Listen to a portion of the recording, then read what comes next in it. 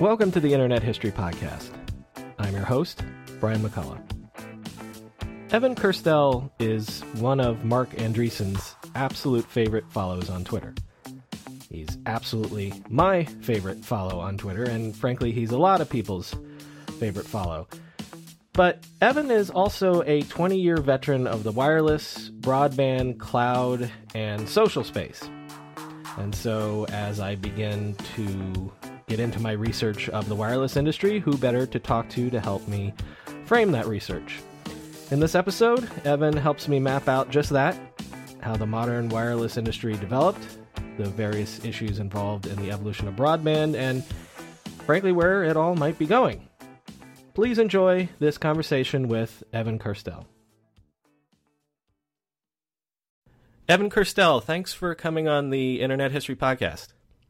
Oh, it's my pleasure. I'm a big fan of your Twitter feed, so it's a joy to actually connect and speak. Yeah, well, you know, that's a funny thing. I have told people before that if you're not a fan of Twitter, kind of don't understand how it works, your Twitter account, your feed is the number one that I would tell people to follow if they're interested in tech, because you're a Twitter superstar, man. Like, actually, let's start off with that. I'm curious to know what your workflow is in terms of you surface, I don't know, 30, 50, 100 articles a day. Like what's your workflow in terms of sharing things to Twitter? Yeah, I'm pretty much a lunatic. So that's an accurate characterization. No, like most of us, I mean, the web and online is just a fascinating area for discovery and insight and reading, and what Twitter and social brings is sharing. So you don't just have to be alone and discover all this stuff. You can share it with your comrades, your followers, if you will. So the combination of social and sharing is just hugely interesting to me. And professionally I do that with clients, in sort of telecom and IT world. And my personal feed is just my own bizarre set of interests that kind of come together. Well, I mean, I'm curious, just literally on the level of, do you have an RSS reader that you've accumulated things over time, or do you hit the same publications every day, or is it just you're just online all day and you're always reading stuff? Yeah, it's interesting. I mean, I have my favorite news readers and RSS feeds, as everyone does. I find Prismatic really great. I use Nuzzle to kind of surface interesting stories, and then I have Google Alerts on topics, and so it's literally dozens of different news readers, and so it's the stuff that gets my attention comes from all these different sources. Apple News is a great source of really customized news now. So it's never ending. There's all kinds of new algorithms to find interesting, relevant stuff for you, on social networks. So, well, again, if you're not following him, Evan Kirstel on Twitter, my number one follow, definitely. Thank you. And so let's get a little bit of background on you. You basically have an impressive 20-year career working in telecom and communications and all sorts of stuff. So, I'm not asking for your entire CV, but just, a general background of your career. Yeah, well, look, given that we're talking about internet history, we go back, I graduated college in 92. So that's kind of sets the scene for where I started in technology professionally. And of course, when I was really active in my late teens, that's sort of the world in which I lived, a little different than today. And you were studying electrical engineering in college, right? Yeah, I was a double E, and then really spent my career on the business side. So I never wrote any code that would compile properly, and I was terrible engineer. So, but I think a good business person. So I'm happy how things worked out. And so you've been on the sales side in terms of implementing solutions for clients and helping various clients implement networks and things like that? Yeah. So my career, I've done different things from sales or business development and alliances. These days, it's a lot of social media. So how to do social selling and how to engage on social media and inbound marketing and all that good stuff. So it's always sort of sales and marketing focused, but in the tech space, because, I'm a geek at heart. Well, what I'm really curious to talk to you about is I'm trying to research, how the wireless industry especially has come to the shape that it's in today. In terms of like cell phones go back to, the 70s and the early 80s and things like that. But I just stumbled across the other day, there's a famous story about how in the early 80s, AT&T commissioned McKinsey, the consulting firm, to find out if they should go into the cell phone business, into cellular.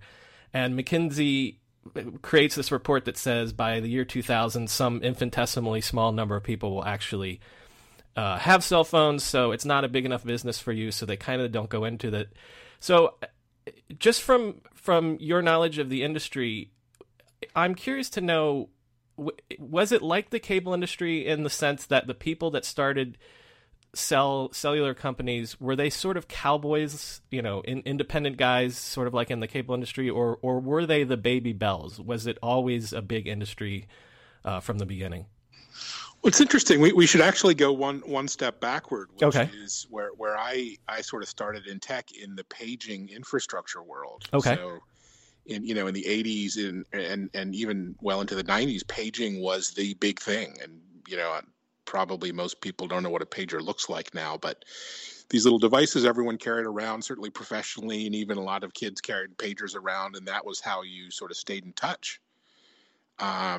Certainly business people, you had your pager, and that was how the office got in touch with you. And so paging was really the big hot wireless fad before, of course, well before mobile caught on. And were those networks set up by Baby Bells? Who started? Oh yeah, it was very, very entrepreneurial. I mean, you had some big nationwide players, but anyone could go out and buy a paging switch and run a paging service in a city or town or even a hospital. And so, paging was quite an entrepreneurial industry early on. A lot of, early innovators, jumped into paging and selling pagers and as sort of mom and pop shops. So it's a really interesting world, and sort of predated the whole cellular world, which was also very much about small regional players, which there aren't many of these days. So right, so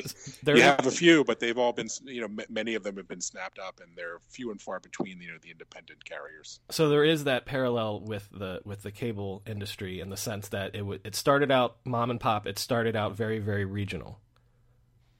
Yeah, very decentralized. It was a small business, so it wasn't, the scale wasn't there.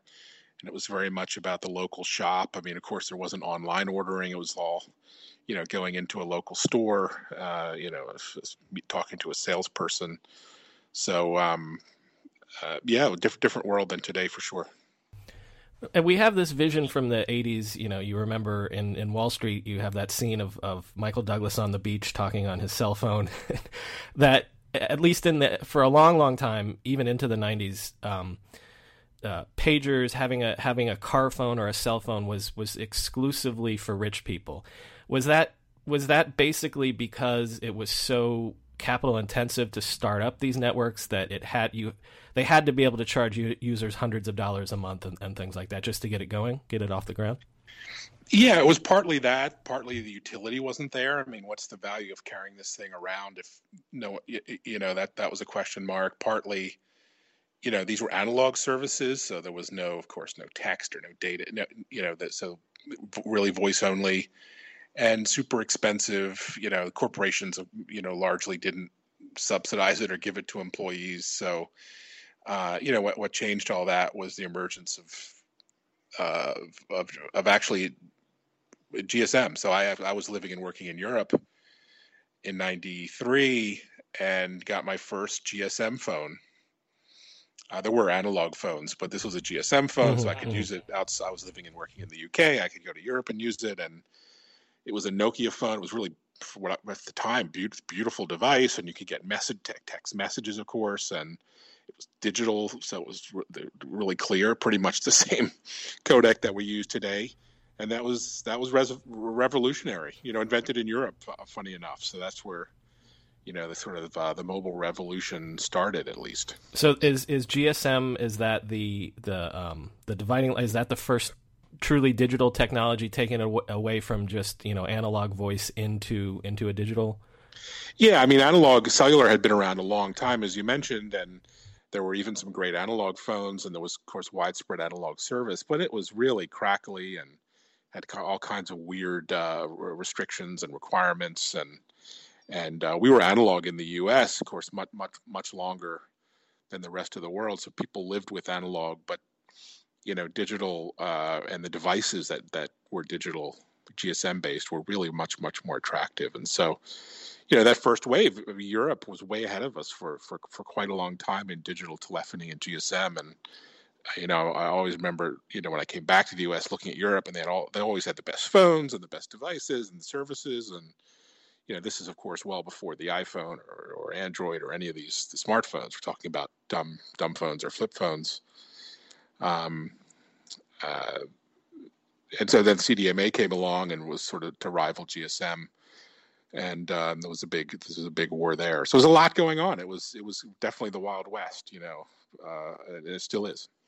When you talk about the U.S. being behind what was going on in Europe and Asia in this technology, how much does the breakup of AT&T in 1984 into the Baby Bell system, how much does that contribute?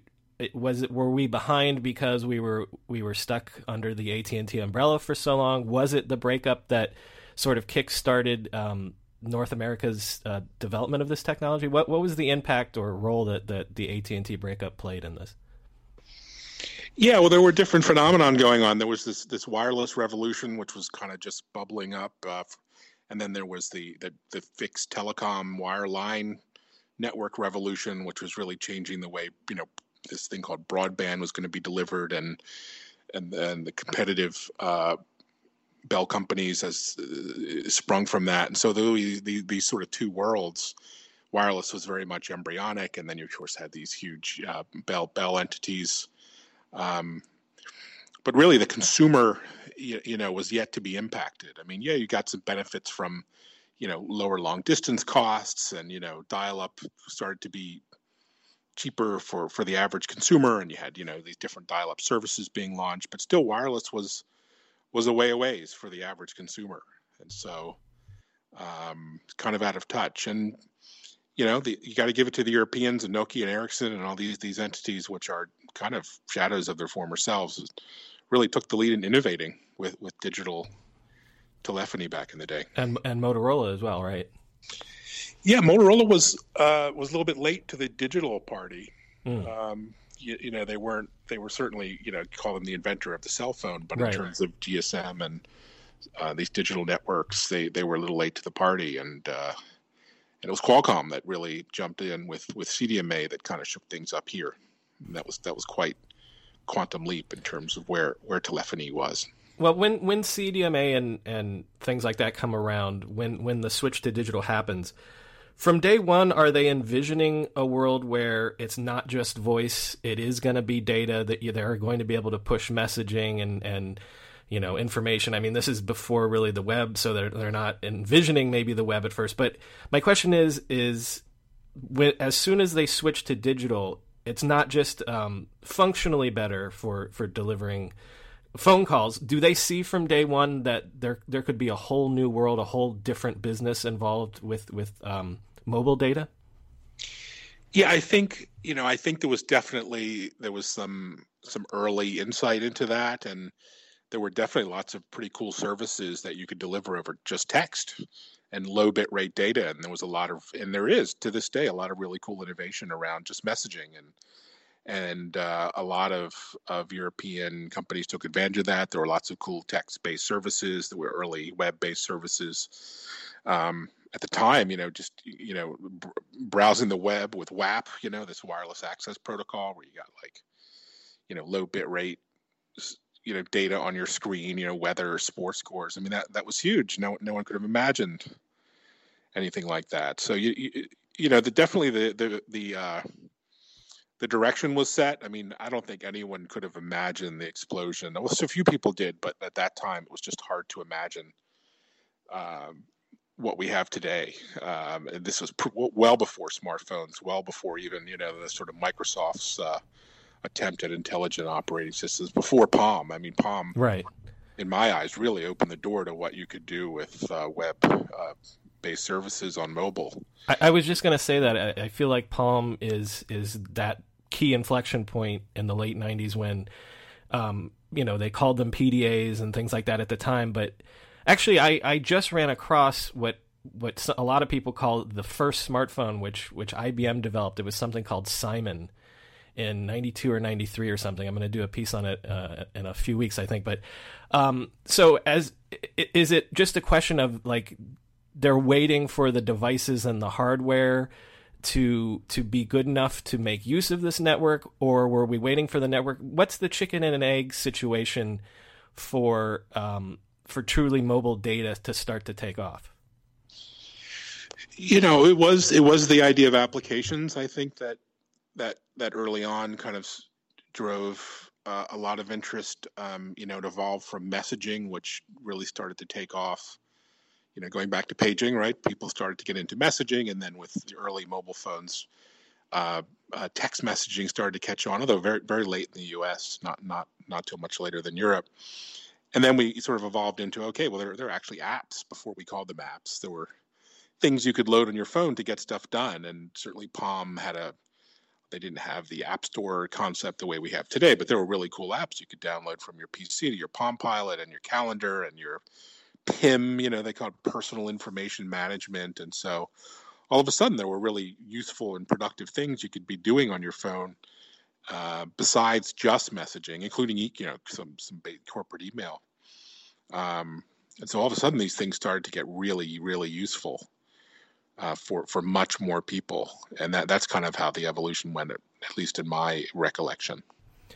And when these next generation network, protocols and systems and stuff get dreamed up, it's a decades long process, right? I mean, what we would call 4G today was probably on the drawing board like 15 years ago, and then it takes maybe a decade to roll out the actual physical infrastructure to make the network a reality. Is that explain to me that process? Like, it starts out like we're hoping that 5G is coming down the road soon. Did they already know 10 years ago what 5G would be, and then it's about getting the whole industry on board? How does that process work? Well, I'm an outsider to it as well, but there are working groups that come together as part of various internet and wireless bodies, and they have representation from industry and academia and other places. And they kind of sit in rooms and have meetings and conferences and agree and vote on these different standards. And the standards ever evolve, right? Because they're constantly being extended and added to and fixed or patched or enhanced. And so these standards bodies, and GSM was the big one that kicked off the whole wireless boom, in my opinion, continues to this day with its body, and it continues to evolve. But there are hundreds of them for different standards, different technologies. And the more successful ones are the ones that create things like the internet and telephony. So they're ever evolving standards. There are ever more standards bodies. I mean, there's something called the WebRTC group, which is how to do audio and video natively over the internet from your browser. I mean, so these standards get picked up by corporations who try to co-opt them or influence them. But the best standards bodies have wide industry support, across even competing vendors who get together and for the common good and for their own good to create enhanced standards. And so, there's all, to the average consumer, they have no view of all these things that are going on, but that's kind of what these industry consortium standards bodies are all about. I'm going to ask a quick question that's totally going to reveal my lack of knowledge here, but on my iPhone today, is it still a separate system for when I make a call versus when I browse the web, or is all of voice digital now? Is it all the same thing coming into my phone at this point? So we're not 100% there yet. There's something called VoLTE, which is voice over LTE, which is you may have seen the buzzword. Yes, VoLTE. Yeah. And so VoLTE is what you're describing, which is voice over packet, much like the internet. When we're making a Skype call, is voice over the internet. VoLTE isn't ubiquitous, so it's being rolled out. Many carriers have adopted it more outside the U.S. than in the U.S. Verizon is aggressively moving to VoLTE, and so the world is moving in that direction. Everything takes a long time with wireless because you have lots of legacy systems to integrate to, and you have lots of legacy phones to support and all that kind of thing. But that's the direction, is universal IP end to end. I had last month or 2 months ago, I had Avram Miller of Intel on to talk about the birth of commercial broadband, and so we're switching from wireless to wired internet access at this point. Just real briefly, he described it sort of like that the cable companies sort of discovered that they were in this great new business because it turned out that they had already wired all of the homes and all of the businesses and all the buildings in the world for this cable service that turned out could also deliver broadband internet. I'm curious, obviously the phone companies had already wired everyone's homes the same way, but they were copper wires, and so it wasn't broadband. Is that just the accident as well, that copper wires just weren't as good at delivering broadband, and that's why the cable companies ended up winning, delivering us all our home internet and our business internet? Or was there an opportunity for the phone companies to be broadband providers? I know, there was all sorts of other, in between technologies and things like that, but was it just accidental that the cable companies ended up with this business and the phone companies didn't? Well, yeah, that's a great point and a great question. Again, it's not just a function of technology, though. There are various regulatory and political and sort of economic reasons why cable won or is winning in many ways that are related to technology, but many are not. The fact that they're basically monopolies in many ways in many of the areas they serve. So they sort of own the right to deliver services to the customer. Technology-wise, there's compression that's getting ever better. So, when you say copper isn't necessarily as fast as cable, that's true generally, but there's some new technologies that'll enhance delivery of services over copper. And so there's this, this leapfrogging that people are trying to do. And then there's wireless access coming into play. 5G should deliver, cable-like speeds to average consumers possibly. So, there's technology, leapfrogging technology, and there's regulatory issues that impact, how any given provider functions. In Europe, cable is not necessarily faster than the internet delivered by the phone company. And so a lot of this comes down to the regulatory environment in addition to just the technology choices. So I do want to get into what 5G will be, but so are you saying that the possibility exists that within the next decade or two, wireless will be able to deliver to me the internet at faster speeds than cable will, and so possibly I might choose to make my wireless provider be my main internet provider? So it's a question mark. There are questions whether there's enough spectrum for that, and people wonder about that. There's a question if fiber to the home isn't the right solution.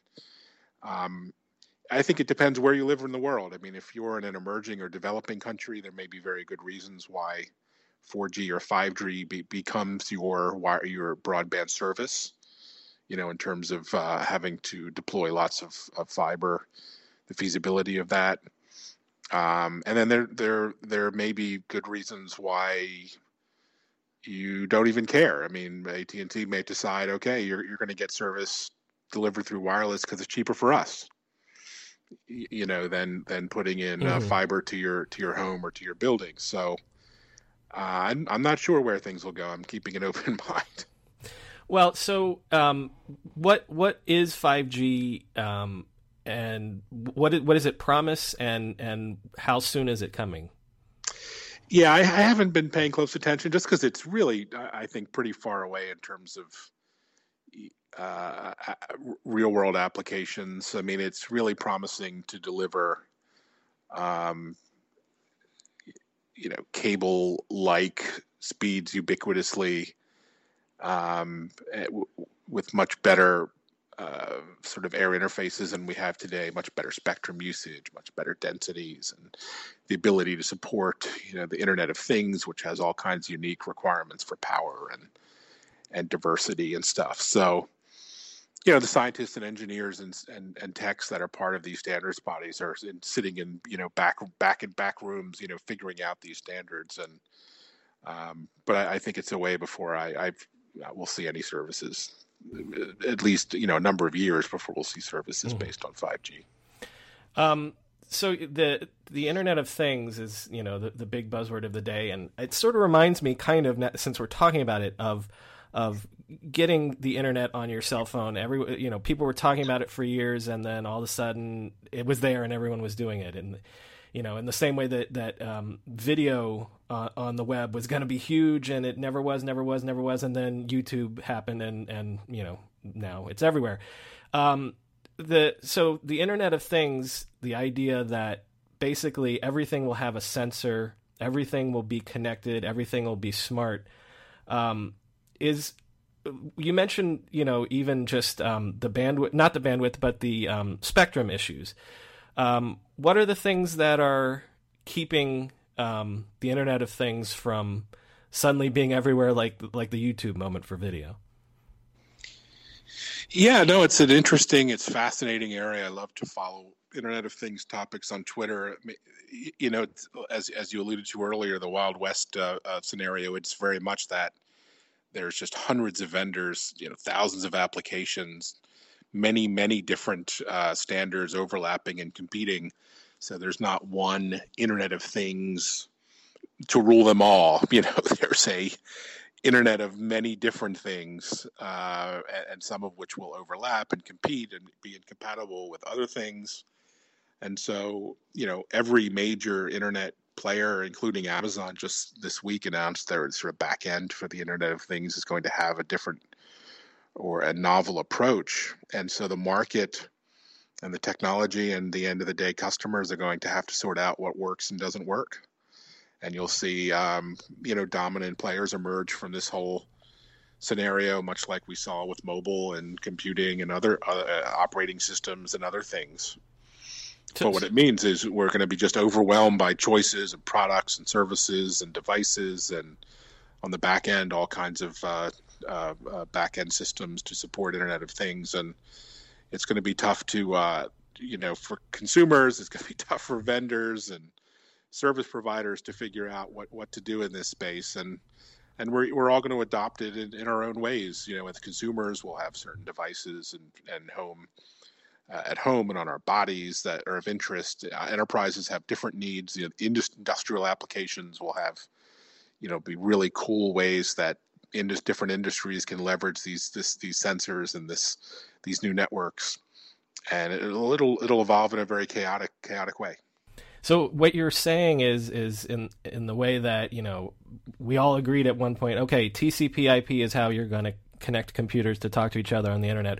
We don't have that one standard yet that we've all agreed upon to get all these devices and sensors and things to talk to each other yet.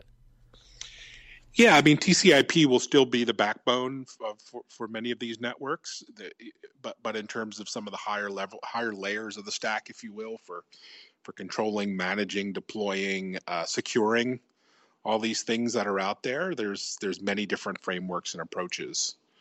And, every vendor is touting, whether it's a Cisco with their various solutions or whether it's at Apple with HomeKit. I mean, everyone's touting their different approach or family of products or standards to go after this market. And some of them, there's many different standards, not all of which are open, many are proprietary. And so, yeah, it's the beauty of the free market. It's going to have to sort itself out. Okay, two more sort of big picture prognostication sort of questions. I was curious, and surprised, I think, like almost everyone was, about Dell's announcement that they were going to try to buy EMC. Is this all about another big buzzword? Is this about the cloud? Is this about the cloud eating all of these big storage companies, the IBMs of the world? Is the cloud taking over big computing and really shaking up the picture there? Oh yeah, for sure. And I think the Dell EMC potential merger is more about Dell and EMC's challenges and opportunities than the wider market. I mean, Dell needs to, they're in this weird position, I think, as a private company now. They need to figure out what they're going to be when they grow up, and they're having, there's tremendous pressure from all quarters for them. And, whether it's the consumer side with Apple and devices or whether it's the cloud side on Amazon, I mean, they're being really squeezed. And so this is a way for them to sort of maybe beef up real quick to be able to play as a dominant enterprise player and join up with, another sort of similarly sized enterprise powerhouse. I'm actually personally not a big fan of these mega mergers. I just think if you look at the track record, they just really don't work in terms of people and processes and innovation and products. It's just so disruptive, but more power to them. We'll see. That's funny because, again, cloud is another buzzword that you've heard for years and years and years, going back to things like, Opsware and stuff like that. And then I guess just kind of quietly Amazon went out and made it happen, and everyone's sort of waking up to the idea that, oh, this is today.